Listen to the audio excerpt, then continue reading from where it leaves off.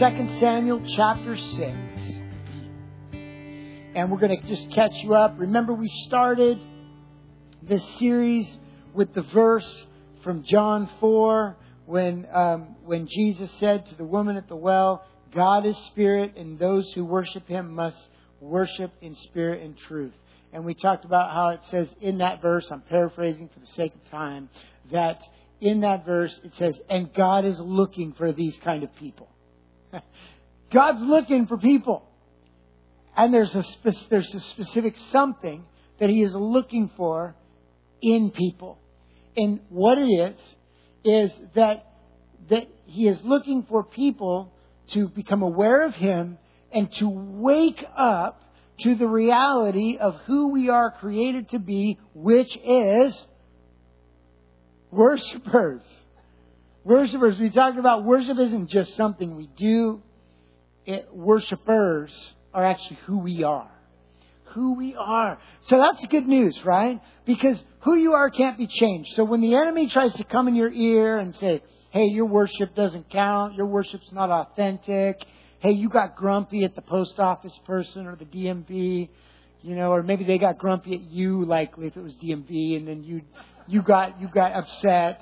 Come on, that's fun. That's all right. It's an opportunity to love. And you know what I'm saying? But the accuser's in your ear. But you know what your answer is that actually I can't fake worship because I am a worshiper. I'm not trying to worship. I can't hold it in. I can't be anything different. And I would hear the enemy when I'd be out at any given time, whether I was out on a run or working or driving the car, as I'm just worshiping the Lord. As Brother Lawrence did, practicing the presence of God, I would hear this little voice sometimes, this voice of condemnation that would say, this doesn't count. Why? Because we all know that real prayer only counts when you're like on your knees by the side of your bed, like with your hands like this, or whatever it is, right? Whatever it may be, And I just realized one day that is the best joke. He just makes me laugh. I love the jokes because, hey, this doesn't count. And I would just laugh and go, oh, it counts, or you wouldn't even be bothering me right now. Oh, you can't. Oh, man, you must be so miserable. Well, why don't you just watch some more as I live out who I actually am? I'm a worshiper. And the fragrance of my life is sweet to God. And yours too.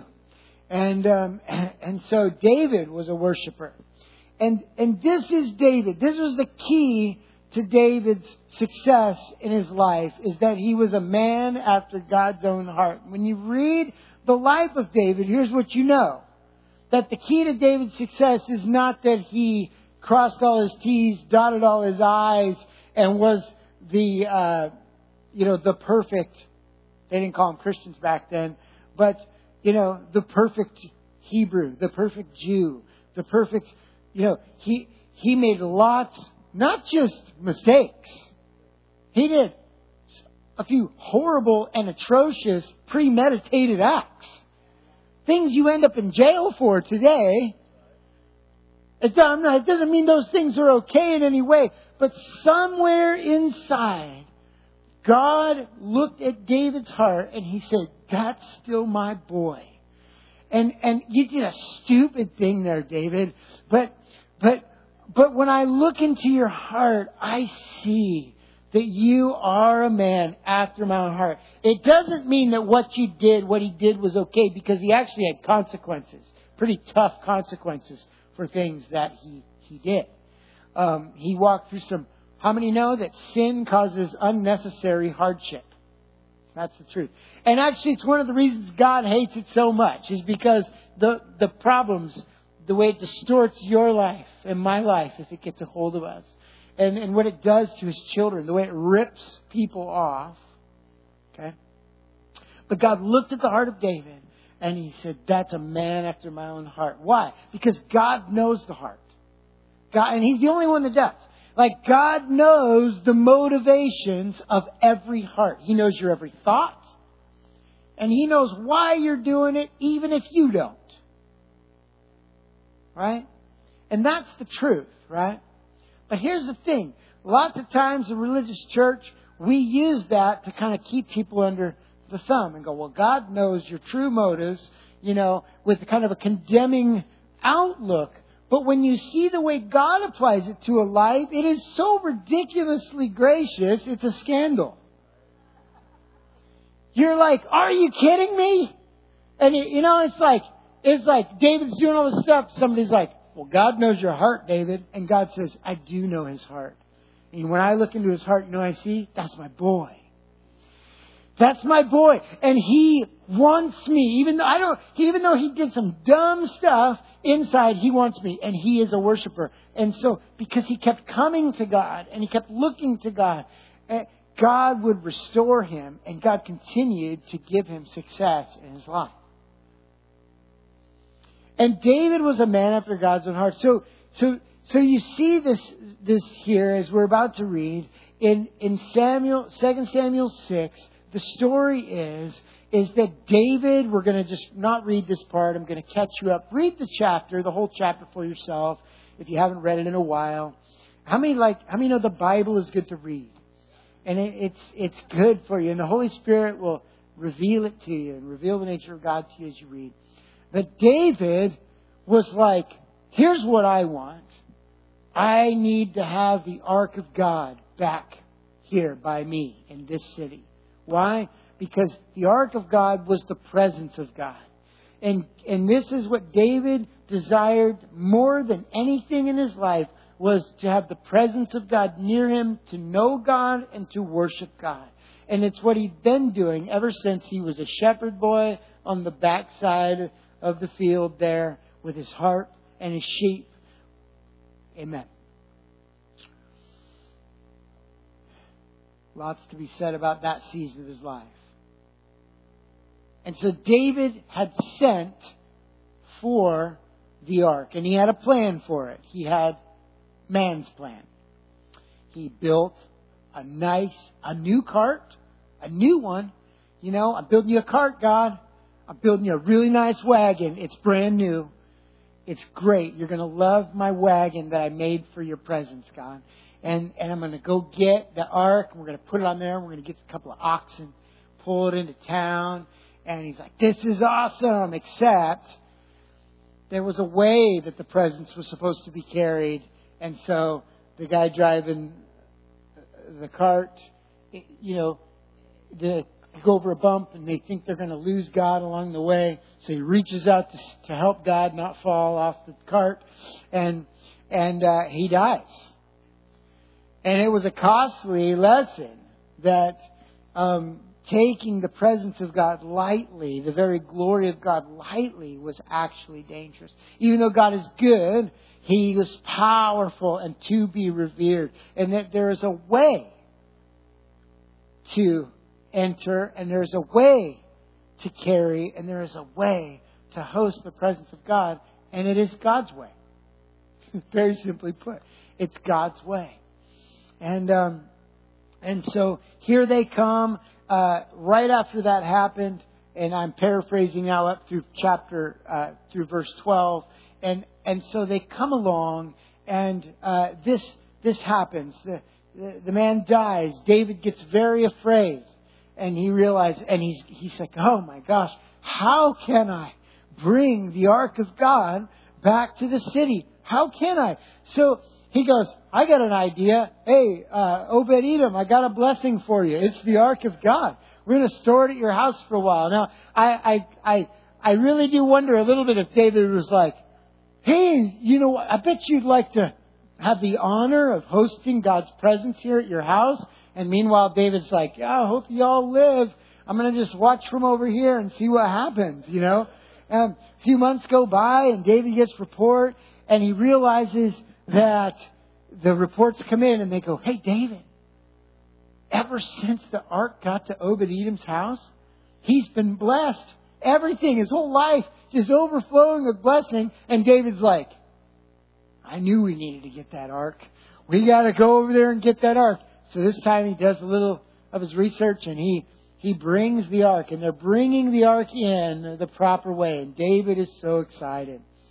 And so this time he went with a little bit of reverence. He had a lot more reverence for God. Here's what they did. They went out. They picked up the ark. Here in verse 13. They picked up the ark. They started to carry it. Here's what they did. 1, 2, 3, 4, 5, 6. Stop! We're going to have a sacrifice. They walked 6 steps.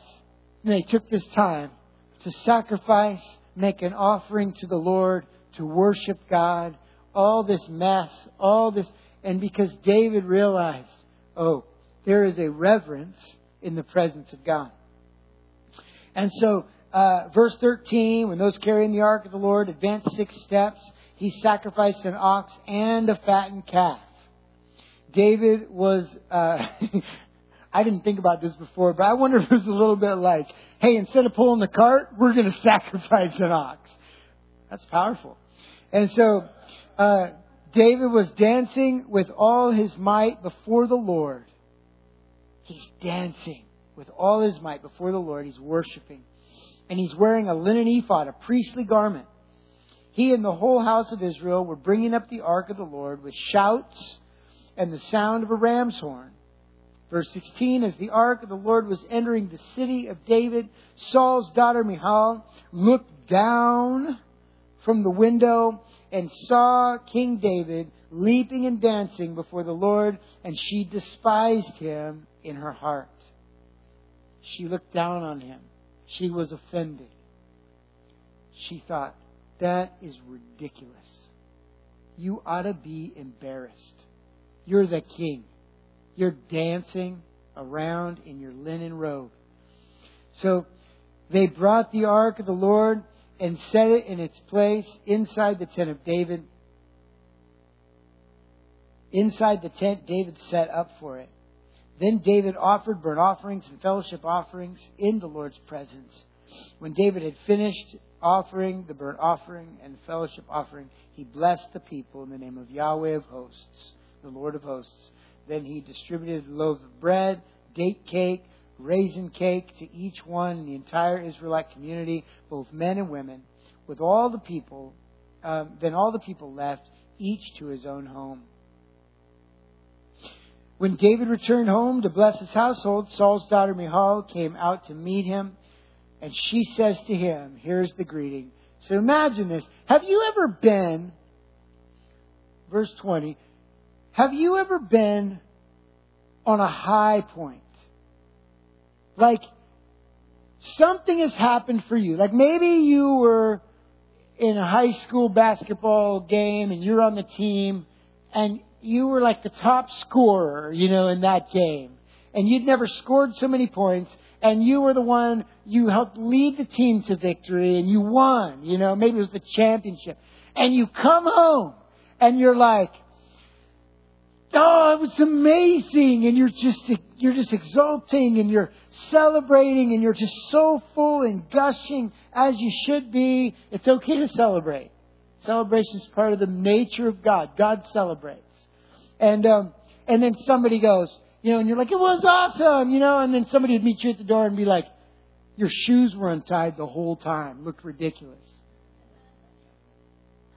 You know what I mean? Have you ever been celebrating? You're like, this is amazing. And when you're celebrating, you want people to celebrate with you. And it's biblical. Like we celebrate when others celebrate. We weep with those who weep. We want to get in the boat with one another. And so imagine this though. This isn't a basketball game.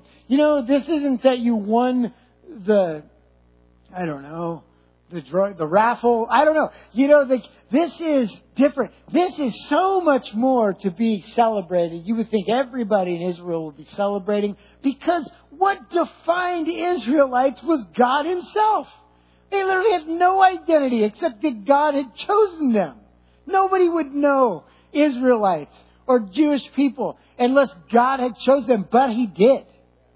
And today, everybody knows Israel. Isn't it amazing? To this day, it's a focal point of the world because God chose a people.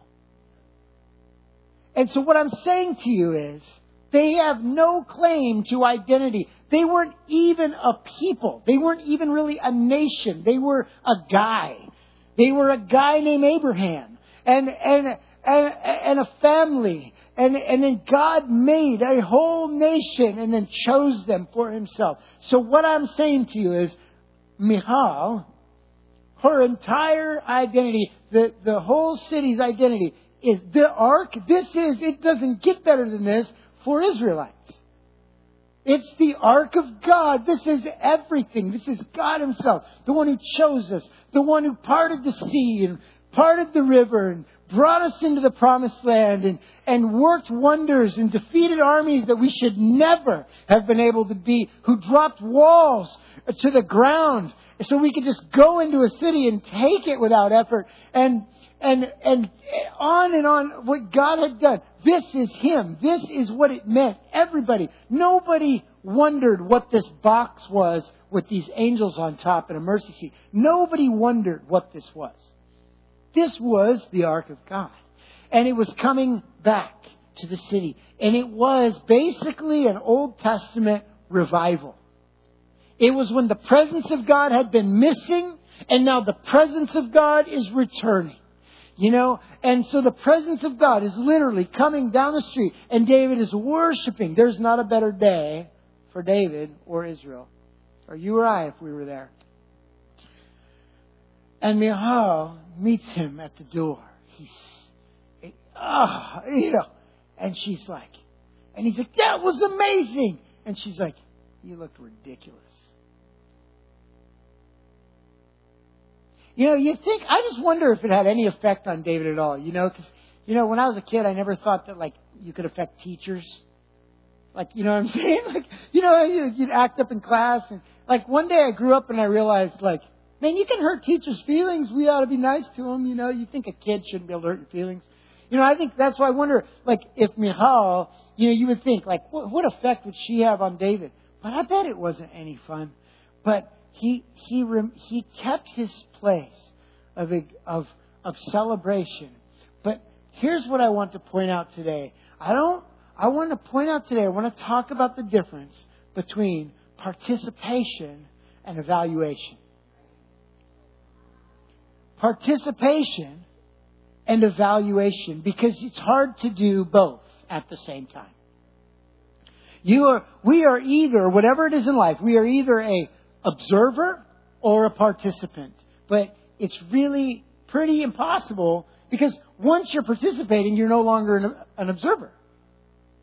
And in order to be an observer, you have to disconnect from participation so that you can evaluate.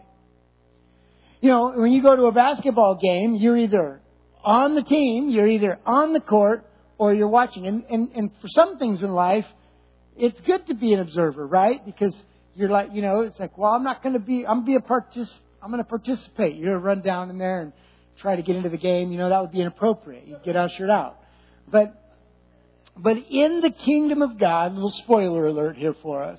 In the kingdom of God, no one is called to be an evaluator or an observer. Not one of us. We're all in the game. We're all in the game. That's exciting, right? Because I don't know about you. I'm going to alienate myself a little, possibly. But I can watch a football game and enjoy it, Buck invited me over one day. We watched a football game together. I'm not a diehard sports fan. I tried really hard. When I was younger. I did. I dedicated myself to be a Giants fan. Baseball. My dad was into it. And I'm like, yeah, I learned the players. I never had done any of that before. I got all into it. They won the World Series. And if I was ever going to become a sports fan, it would have happened that year. I'm just telling you. Because it was the best year to be a sports fan. My team was winning. And I watched every game. I watched the whole thing. And then afterward, I was like, I still don't care. And but I can still watch a game and enjoy it. You understand? Anyway, whatever. And the point is, but there are things that I do love. I like to play. I like to, you know what I mean? I like to go do. I like to go snowboarding. I like to go for a run. I like to ride a bike. I even like to play sports with people, But I don't know what it is. I don't know. And I get it. I get the camaraderie. I get the connection, the whole thing. And but there's a difference between being an observer and a participant. Amen. We're called. See. Yeah. There's two responses. God bless you. So what we see here with David and Michal, we see this contrast, participation versus evaluation. And just look at the picture. Just look, really get a picture in your mind about what was happening here. Michal, I'm thinking if the Ark of God is coming down your street, that it might not be too much of an inconvenience to just go down the stairs and step out your front door. You know what I mean? Hey, God is actually going by in the street. You're like, I'm just going to peer down from my window. I don't need to be down there. I can see it from here. This was the heart of Michal. Well, I'm going to look down from the window and see what I think about this. What I think about what God's doing. And David, the king, the person in all of Israel who actually has the most right to be dignified. I mean, he could have been riding along with people carrying him down the road too, although he wouldn't dare. But he could have been. He could have had a beautiful horse, a chariot. Here I am. Yes, I'm bringing the ark back to Israel. He could have done that. Nobody would have thought ill of him. He's the king. He gets to have splendor. He gets to be respected. But he wouldn't dare because he was a man after God's heart. And he's like, I wouldn't be a king if it weren't for the true king. And when the true king is here, I'm just a worshiper. I'm the king. I get it. I'm the king. But you know what? What I really am is I'm with him. I'm a worshiper. I'm going to worship God. And so he's dancing in the streets. Some translations really talk more about how it's like his robes were flailing about. It even got indecent at some level. I don't know what indecent was in those days. But whatever it was indecent enough to be inappropriate for a king. And maybe for anybody else. So David is in the street. David's like, I want to be where God is. David is making himself uncomfortable. Have you ever noticed? It's really hard to worship with all your heart and just be comfortable at the same time. Because worship involves sacrifice. And so in contrast to this, David's in the street. He's dancing. And I bet you he was tired because that was a bit of a journey. He'd been dancing in the sun. I mean, it's sunny in my mind anyway. I don't know what the weather was like that day. But dancing outside for a long time. And she was in her house, in her comfort. What's the commotion? I think there's even something to the fact that she's looking out a window down. I'm looking down upon, from my place of comfort, I'm looking down upon. You know what the other thing I noticed about a window? A window gives you a view but no access. You know, if she was hungry, if she was connected, if her heart was towards God, how many know instead of a window, she'd have found a door? She'd have found a door. Who's the door? It has to be said. Jesus is the door that leads to life. But how many know that if she had a passion, if she was like, I don't even want what I want what God wants, I see him coming down, like she would check out of the window and she would go find a door. But a window gives me a place to peer from my own place of comfort and evaluate a situation. So we have evaluation versus participation. We're all participants. That's who we are. All of us. It's impossible to bring true worship while holding. That's the other thing. You know, Michal, she was bringing, there was celebration, and you know what she was bringing to the party? Judgments, criticism. It didn't fit. It didn't fit. She was missing out. So participation, another way to say it is worship versus observation. The Bible says that the kingdom of heaven does not come by observation. So if I want to know what I think about something, I can totally just make an assessment. Right? But here's the thing. We talked about the love of God, right? In worship, the affection of God, right? And we talked about how nothing can separate us from that love. The kingdom is the same way. Okay? In other words, this is what I mean. You can be separated from the kingdom of God, but you cannot do anything about the fact that it exists. This is it. The love of God is a constant existence toward you. He loves you. But it doesn't secure your eternal salvation. God's love for you doesn't secure your future. It doesn't. As a matter of fact, you can live your whole life, and many people are, and all of us have at some point, your whole life not at all aware that God is madly in love and crazy about you. That He is just bursting for you and longing for you, and you can live completely unaware. What happens when I'm unaware of God's love? What happens when I am unaware of the kingdom? I don't experience it. And every revival in history that you read about, when you read about the Welsh revival, where all the coal miners were saved, when you read the stories, when you read about the Rochester revival, that one probably everybody knew about. But there are many radicals. If you read about the Azusa Street revival, if you read about the healing movements even, the healing of the 50s and on and on and on. That here's what you don't, when you read the story, you would think anybody, there wouldn't be one person in that region that wouldn't be fully locked on to what was happening. But it's crazy. It's not the case. The truth is, there would be hundreds or thousands of people swept up into what the Lord was doing. There would be transformed lives everywhere. And at places in the city, there would be literally people who are like unaware. Or like Michal, I hear the commotion. I heard some crazy stories. I can see it. But totally disconnected from what He's doing. Isn't that amazing?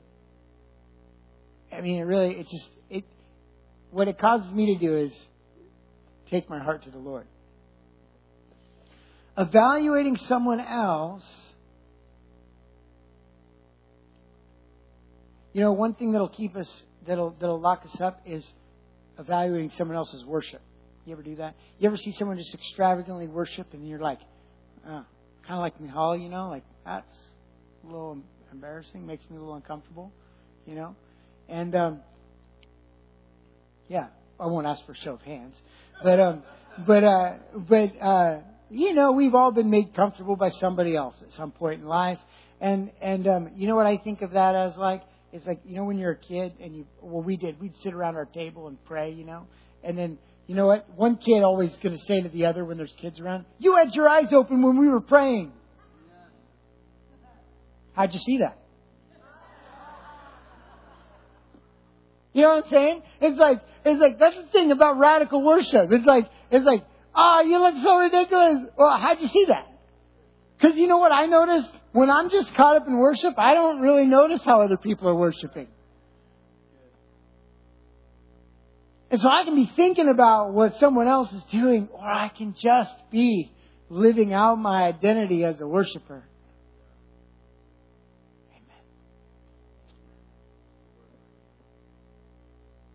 So freedom comes when we're focused on Him and what He is doing, rather than my own personal preferences. Those things are dangerous. We all have them. We all have preferences.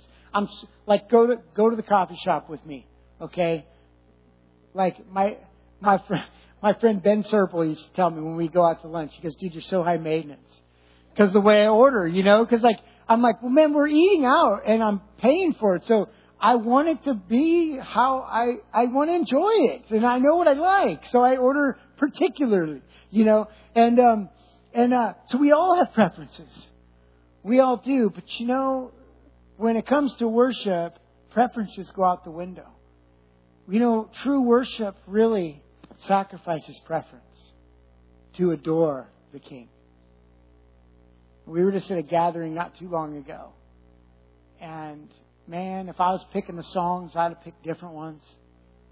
If I was picking, that's true. And I wasn't struggling. I'm just telling you. That's the truth, though. Oh man,